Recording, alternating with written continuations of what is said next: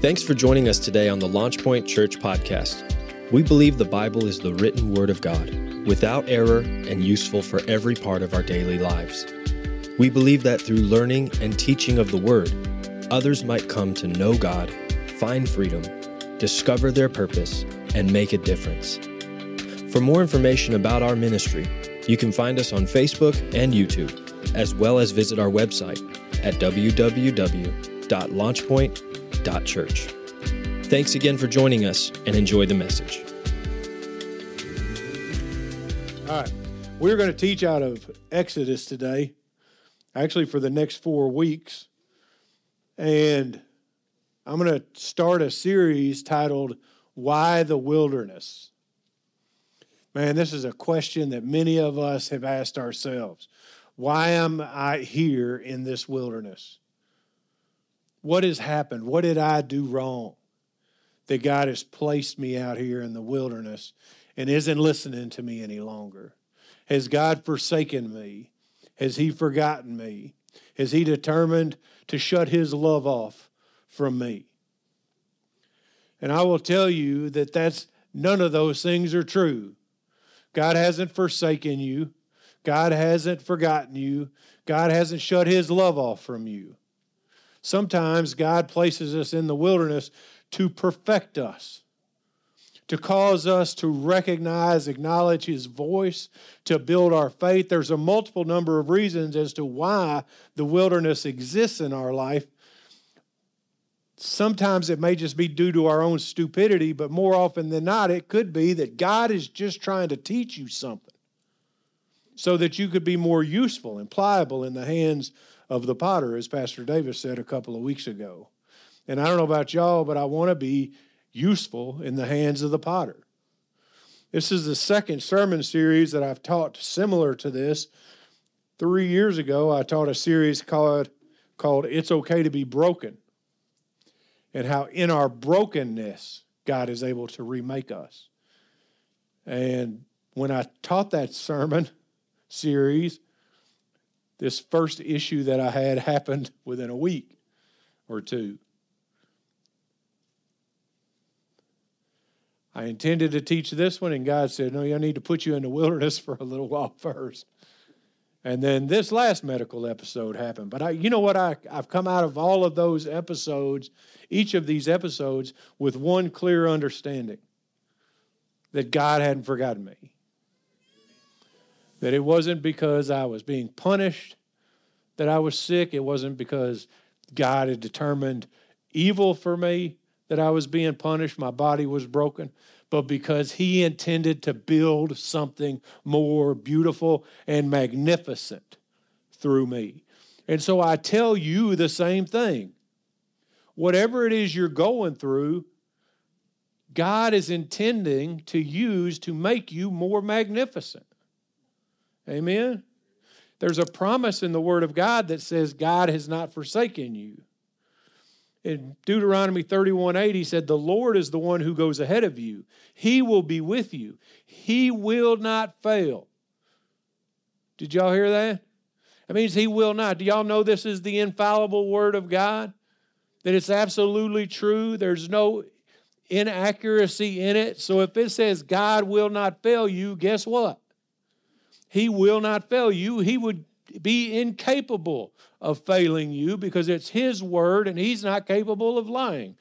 So He hasn't failed you, nor has He forsaken you, period. Do not fear or be dismayed. I'm here to tell you today, no matter what your wilderness experience is, what you're dealing with, what issue you might have, there's a promise here that God hasn't failed you, God hasn't forsaken you, so stop fearing and stop being dismayed. Instead, seek the face of God and ask Him, what is it I'm going through this wilderness for? What do you want me to learn? Many of us spend too much time in our desert place, in our wilderness space, because we don't ask the right questions. We just labor around and whine and complain without stopping and saying, God, what are you teaching me? Maybe if we stopped and asked God what He's teaching us, we'd be able to get out of the wilderness faster. Hebrews 13:5 says, or He Himself has said, I will never desert you. How often will he desert you? Never. Nor will I forsake you. Nor will I ever forsake you. How often will he forsake you? Never. He will never forsake you. If you don't hear me say anything else today, listen. God holds you in his righteous right hand on your worst day. God holds you in his righteous right hand on your best day. If the whole world belongs to him, then that wilderness space belongs to him too. And he has control over it. I need you to find a place of peace in the wilderness, knowing that God's plan is overarching your problem. All right. So, with all that being said, there's a time in each of our lives when we believe that we know what the will of God is for our life. Anybody ever known what the will of God is for their life? And then thought, maybe I missed it. Yeah? Nobody? I have. I believe Moses was the same way. In 11 and 12 of chapter 1, we read this. Now it came about in those days when Moses had grown up that he went out to his brethren and looked on their hard labors, and he saw an Egyptian beating a Hebrew, one of his brethren. So he took his way out in that. So he looked this way and that, and when he saw there was no one around, he struck down the Egyptian and hid him in the sand. I believe that Moses had some inkling that God intended to use him to free his brethren, his Israelite brethren, from the Egyptians. But you know what he didn't do? He didn't wait on God's timing. He determined to use his own timing, under his own power, and under his own strength, and ended up at 40 years of age being chased into the desert until he was 80 years of age. We have to be willing to be silent, which is what this lesson is teaching today, that sometimes the purpose of the wilderness is to put us in a place of silence where we can hear the voice of God. I don't know what God wants for me, and you're never going to know if you don't shut up. Is that fair? Yeah, I'll explain it later, probably a little more eloquently. Probably not, though. Moses had set his heart towards silence. If only we could set our heart towards silence, I think God would use us more effectively.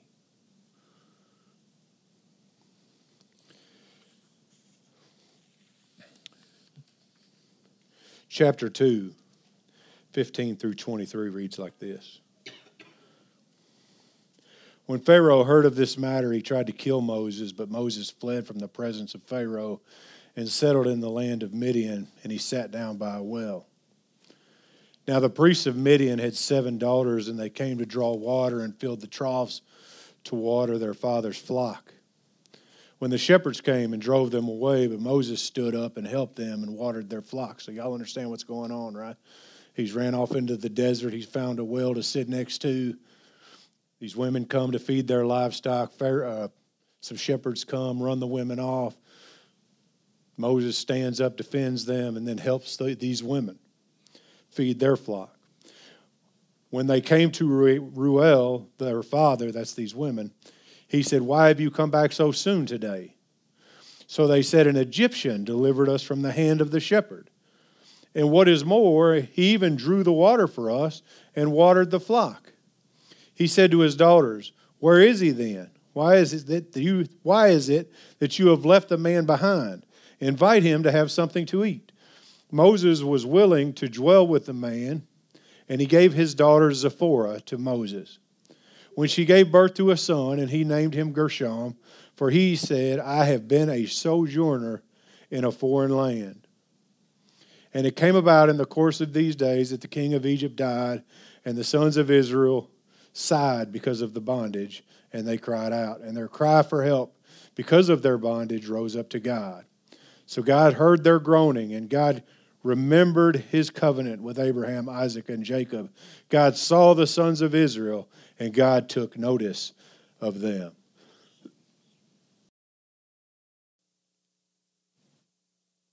The first thing I want us to pay attention to. There's provision in silence. Many of us don't stay silent because we think we have to defend. We have to fend for ourselves. We have to make a way for ourselves. And so many of us, because we have a desire to make provision for ourselves, have plans for our life. And I'm not saying there's anything wrong with plans. We should make plans. According to Proverbs 6:9, it says, the mind of a man plans his way, but the Lord directs his steps. Proverbs 16:3 says, commit your works to the Lord, and your plans will be established. But Moses neither allowed the Lord to direct his steps, nor did he commit his plan to the Lord. At 40 years of age, he took a plan. He had a plan, seized a hold of it, and it caused him to be cast out into the desert. He didn't give the justice that he wanted for the Israelites to the Egyptians. Here's the problem with that. If you don't act justly with one group of people, but expect justice for another group of people, then you are not Christ-like. Because God is perfectly just. That means the same thing, the same judgment for everyone. And so he decided he was going to act on his own behalf to make provision for the Egyptians or for the Israelites, which ended up not happening. He ended up delaying, potentially, what God was trying to do because he tried to do it under his own power, where he would have received the credit, instead of God's power, where through the miraculous, God would receive the credit, which is eventually what happened, as we know. But it took 40 years for that to come to pass. Why? Because he desired to be the provision for himself and for the people, instead of allowing God to be the provision. If I need to know which direction I'm going, I need to first be quiet and ask God, God, this is the plan that I have. I'm not asking you to put your stamp of approval on it. I'm asking you to tell me whether it's the right plan or the wrong plan. I need you to tell me whether I'm hearing right or whether I'm hearing wrong. This plan that I have, I just want to know if it's acceptable to you and if it's glorifying to you. And if the answer is no, walk away from it. It's okay. At the end of your life, it's not going to matter anyway. But, listen, in the silence, God still makes provision. I just read you this story. What happened? Moses left Egypt. Still garbed up. Looks like an Egyptian, because that's what the women said. An Egyptian helped us. Looked like an Egyptian. Was sitting silently in the well. And God made a way for him to be fed, for him to be brought into a household, for him to be made family, and for him to have his own son. All because in 40 years he was willing to be silent. Are you hearing what I'm saying? What you're trying to do on your own won't be near as beneficial to you as what God will do if you'll be quiet and listen. He went from having nothing, losing everything, being chased out of the place that he had grown up in, to having a home, a family, and a son, all because God still provisional and still hasn't forsaken him, still hasn't forsaken us. But we have to ensure that we're not forsaking him either. Everybody all right? Whew, that's good. So, this is important. His son's name. I told you, he got a family, or he got a place, he got food, a place to stay, a family, a wife, ultimately a child, and he named him Gershom. It tells you in the text what that means. It says, I have been a sojourner in a foreign land. Doesn't seem like that big a deal, but it's a huge deal. Listen to me. Because of God's provision, he isn't a sojourner in a foreign land. He had been a sojourner in a foreign land. That land that he ran to ended up being his land. He was no longer there as a sojourner, somebody just passing by. That was his now. This thing that you're just passing by, this thing that you're just hoping for, this area that you're sojourning through, if you'll be quiet, perhaps the place that you're at is exactly where God wants you, where he wants to bless you, and where he wants to provide for you. But you're not going to know that if you don't stop and be silent in the wilderness. Amen? I desperately plead with you, be silent in the wilderness. Pastor Jim, that's tough. I know. I'm not going to say I know better than anybody in here, but I know.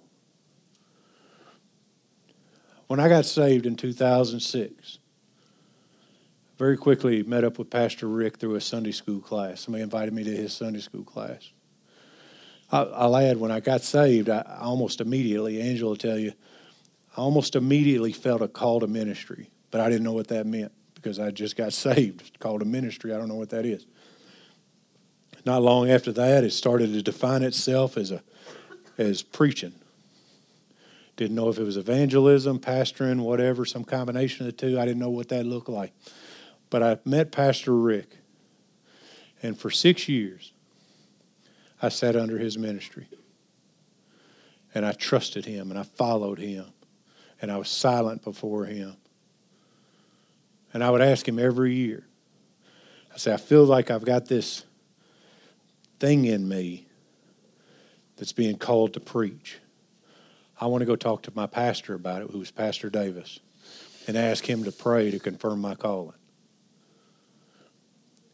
And first year he said, no, you're not ready.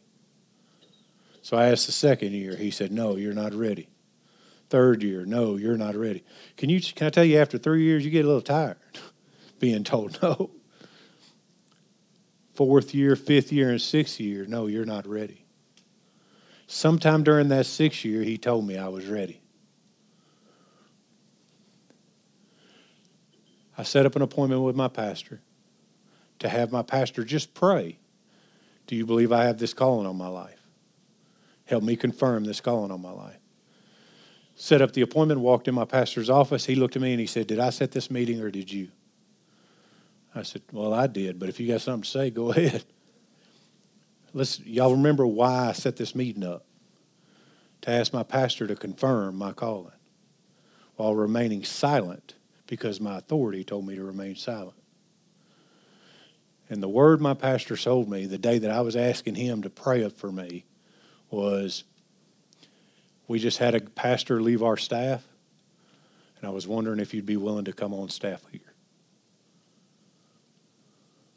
Did y'all hear that? I didn't have to kick open any doors on my own. I just had to sit silently, hear a no for 6 years until I heard a go. And God gave me provision for the calling that I had. I never even had to ask the question. Angela will tell you that's absolutely true. I told her, I said, hey, I'm going to go. I finally got a meeting with Pastor Davis. 45 minutes later, I called her and I said, this dude offered me a job. Sometimes it just takes the silence. Amen. Why your wilderness? There's several reasons why you might have wilderness. There's a purpose for your silence. Silence clears the white noise from your mind. The world's too loud. Did y'all know that? We must take the time to seek after God with undivided attention. Jesus went away to pray. If he went away to pray, do you not think it's important that we go away to pray? I got too much static in my head all the time. It's the reason my prayer closet is literally my office. I'll shut the door. I'll close the door. I'll just sit silently. Or I'll just sit silently in the living room. Angela asks me, what's wrong? Nothing. I'm just trying to hear something. Because I don't want to miss it. You know why I don't want to miss it? Because I have missed it. To be completely honest with you, there's times that I've missed it. But if I was silent and the white noise was removed, then the second reason, which is silence allows a greater connection to God, could happen. In the silence, God will speak to you. Listen to this verse. It's very familiar to you. James 4:8, draw near to God and he will draw near to you. Cleanse your hands, you sinners. Purify your hearts, you double-minded. Well, that doesn't make any sense in context of what you're talking about. Listen to this. Drawing near to God means dragging yourself away from the noise, away from the frustrations of your life. Sometimes I have to get away from all the stuff going around me to draw near to God. And what that does is it stops me being double-minded with my mind over here on God and my mind over here on worldly things, and then causes me to be single-minded, because the Bible says a man that is double-minded should expect to receive nothing from the Lord. I don't know about y'all, but I need something from the Lord all the time. And so it is imperative that I become single-minded.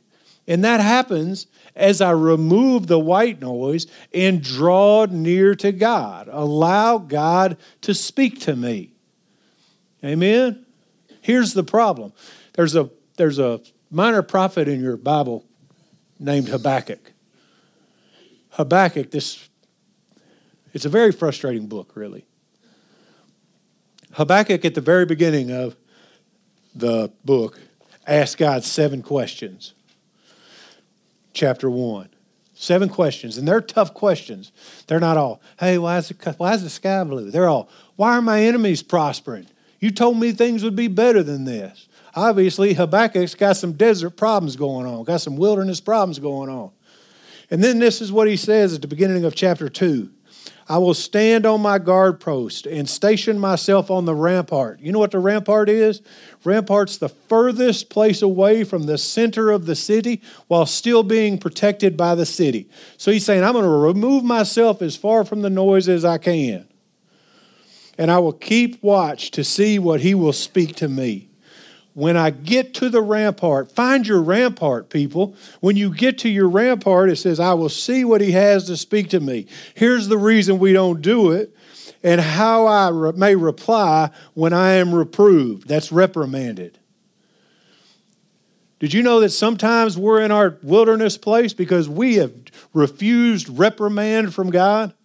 God has tried by the power of his Holy Spirit to correct us. We sit in the silence, but we refuse to hear correction. And when we refuse to hear correction, God's going to keep us in the wilderness.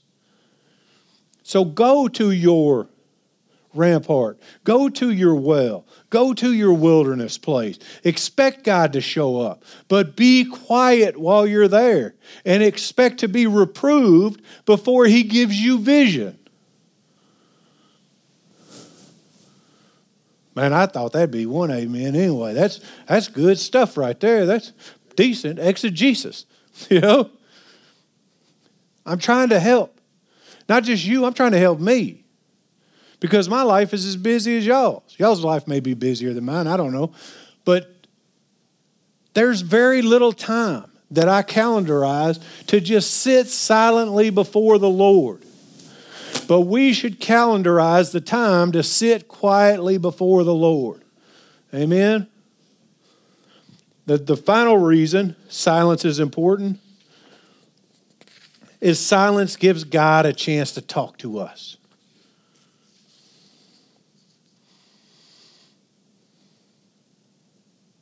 How many of y'all pray at least once a week? All right, cool. I'm not going to ask more than that because I don't want to hurt your feelings by asking you to raise your hand. You lie to me about it. But how many of y'all's prayer be all, Heavenly Father, I got this thing going on. I need your help with this. Would you help me with this? Blah, blah, blah, blah, blah. Amen. And then you get up and you walk away. How many of you guys have intentional still time after your amen. Because if you're not praying, you're talking.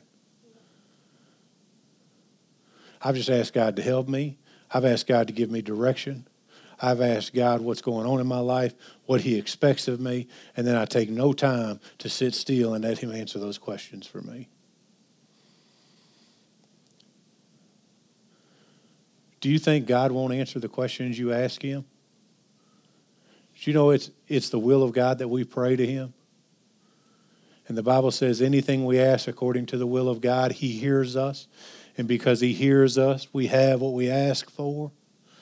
But we have to be willing to sit and listen to what that is. And we can't do that with our mouth open. Let me tell you, this is hard for me because I'm with my mouth open all the time. I was expecting an amen on that too. The wilderness doesn't have to be a bad place if the wilderness is teaching us something. You know, the book of Habakkuk that I referenced a little while ago, chapter 1's the question, chapter 2's the write the vision, prepare yourself to hear. Chapter 3, God never answers any of His questions. Isn't that frustrating? But listen to this. Even though God never answers any of His questions, He moves Habakkuk from asking questions of God to a place of peace concerning God. 17, chapter 3. Though the fig should not blossom, and there be no fruit on the vine, though the yield of the olive should fall and the fields produce no food, though the flock should be cut off from the fold, and yet no cattle in the stalls, yet I will exult, that's praise, in the Lord. I will rejoice in the God of my salvation. The Lord God is my strength, and He has made my feet like hinds' feet, which means I'm stable, and makes me walk on high places. Sometimes the silence may not answer our question. It may just bring us back to a place of trusting God, even with the unanswered question. I believe we're always going to have some unanswered question in our life. But in the unanswered question, how beautiful would it be to recognize the God that we serve, that He is omnipresent, omniscient, omnipotent, transcendent, which means He knows all things. He is in all places. He is all powerful, and He's transcendent above all things, and so has a perspective over your life and your future that you can't possibly have. The Bible says He's the beginning and the end, that He created everything. He's our Father, our peace, our protection, our healing, our provision, our shepherd, and so much more. You want to know why silence is important? Because as I sit silently, I meditate. And as I meditate, these things come to my mind. And as these things come to my mind, I find my place of peace. Even when I struggle, if I could just get to the foot of the cross and see the beauty of the love that God has for me. I don't want to make this come off weird or sound weird, but it's true. I would suffer daily in agony if I thought God was using it to perfect me or to perfect somebody watching me. But can I tell you that's only a place I've come to through silence. You're never going to come to that naturally. Only by the Spirit of God are you coming to that. Amen? So for these reasons, I'm convinced Moses was sent into the wilderness. It's the same reason why the Holy Spirit led Jesus into the wilderness. He wanted to remove the white noise from Jesus' life. He wanted his connection to the Father to be greater. And in the silence, he wanted Jesus to be strengthened, and Jesus was strengthened. Amen? It's from that point that he left the desert and declared why he's here, what he was doing, who he was. Because the silence affirmed through relationship with the Father that it's his will he desired to do above all things. Is that your will? To do what God desires above all things? I hope it is. If there's such benefit to silence, why aren't we silent more? I think there's 3 reasons. The first one's fear. We're scared of the silence. We fear God will ask us to do something hard. And he will. It may not be hard for me, but it'll be something hard for you.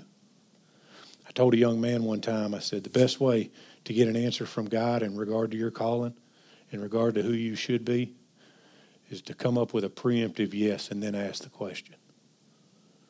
Tell God, yes. I'm going to say yes, Lord, to whatever you tell me. What do you want me to do?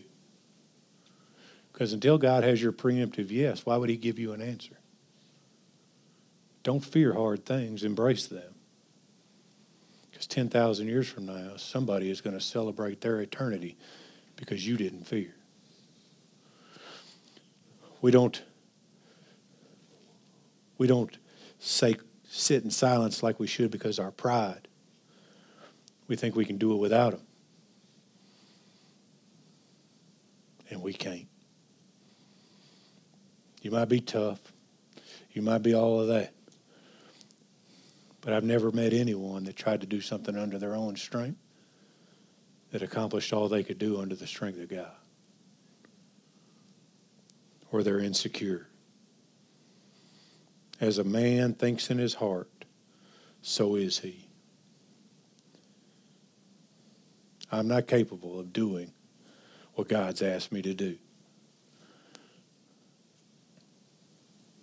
Y'all ever thought of that? That thought ever crossed your mind? Man, I know that's what God wants me to do. I'm not capable of that. I thought the same thing when we planted this church. I can't do that, man. That sounds hard. I can't do that. As you think in your heart, so can you. And with God in your heart, I promise that you can. And finally, the power of silence. God deserves our silence and rewards it. Chapter 3, verse 10 and 11 read like this. Therefore come now, and I will send you to Pharaoh, so that you may bring my people, the sons of Israel, out of Egypt. But Moses said to God, who am I that I should go to Pharaoh and that I should bring the sons of Israel out of Egypt? Right? As a man thinks in his heart. But Moses said to God, who am I that I should go to Pharaoh and that I should bring the sons of Israel out of Egypt? And he said, certainly I will be with you. This shall be a sign to you that it is I who have sent you.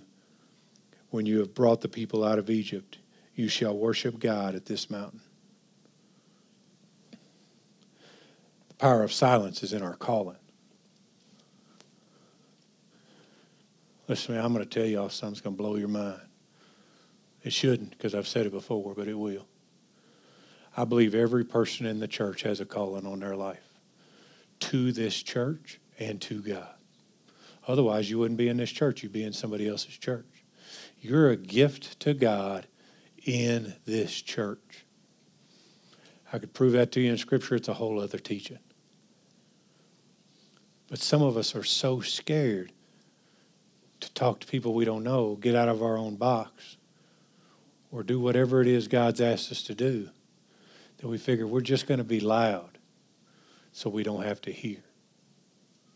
Don't be loud. Listen. In the wilderness, God may be trying to teach you silence so that God can ultimately show you your purpose. Amen? All right. So, here's what I want to do.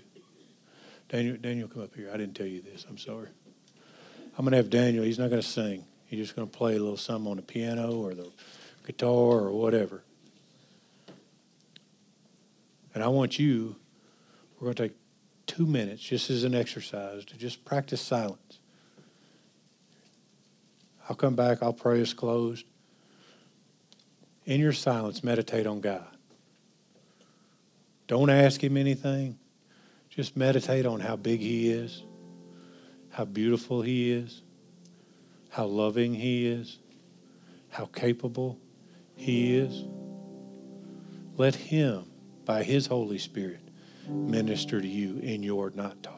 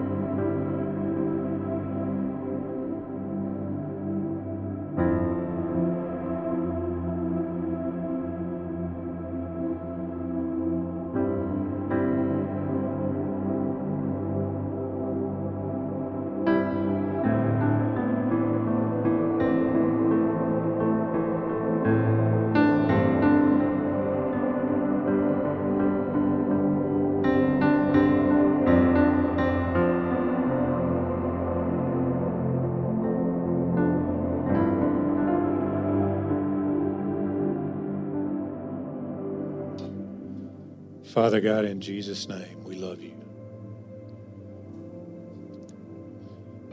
God, teach us to love you enough to be quiet in your presence, recognizing that sometimes your voice comes as thunder on top of a mountain, but sometimes your voice is but a whisper. God, my desire for me, my desire for the people, as I believe it's your desire, is that we sit quietly long enough to hear what you expect of us. God, I ask that by the power of your Holy Spirit, you move on your people, that you strengthen them to know that even in their wilderness place, you intend them no harm, that you still hold them according to your word, that you are still a shepherd to them. God, show yourself to us and let us in our silence see who you are. I praise you, Lord, and I thank you. In Jesus' name, amen.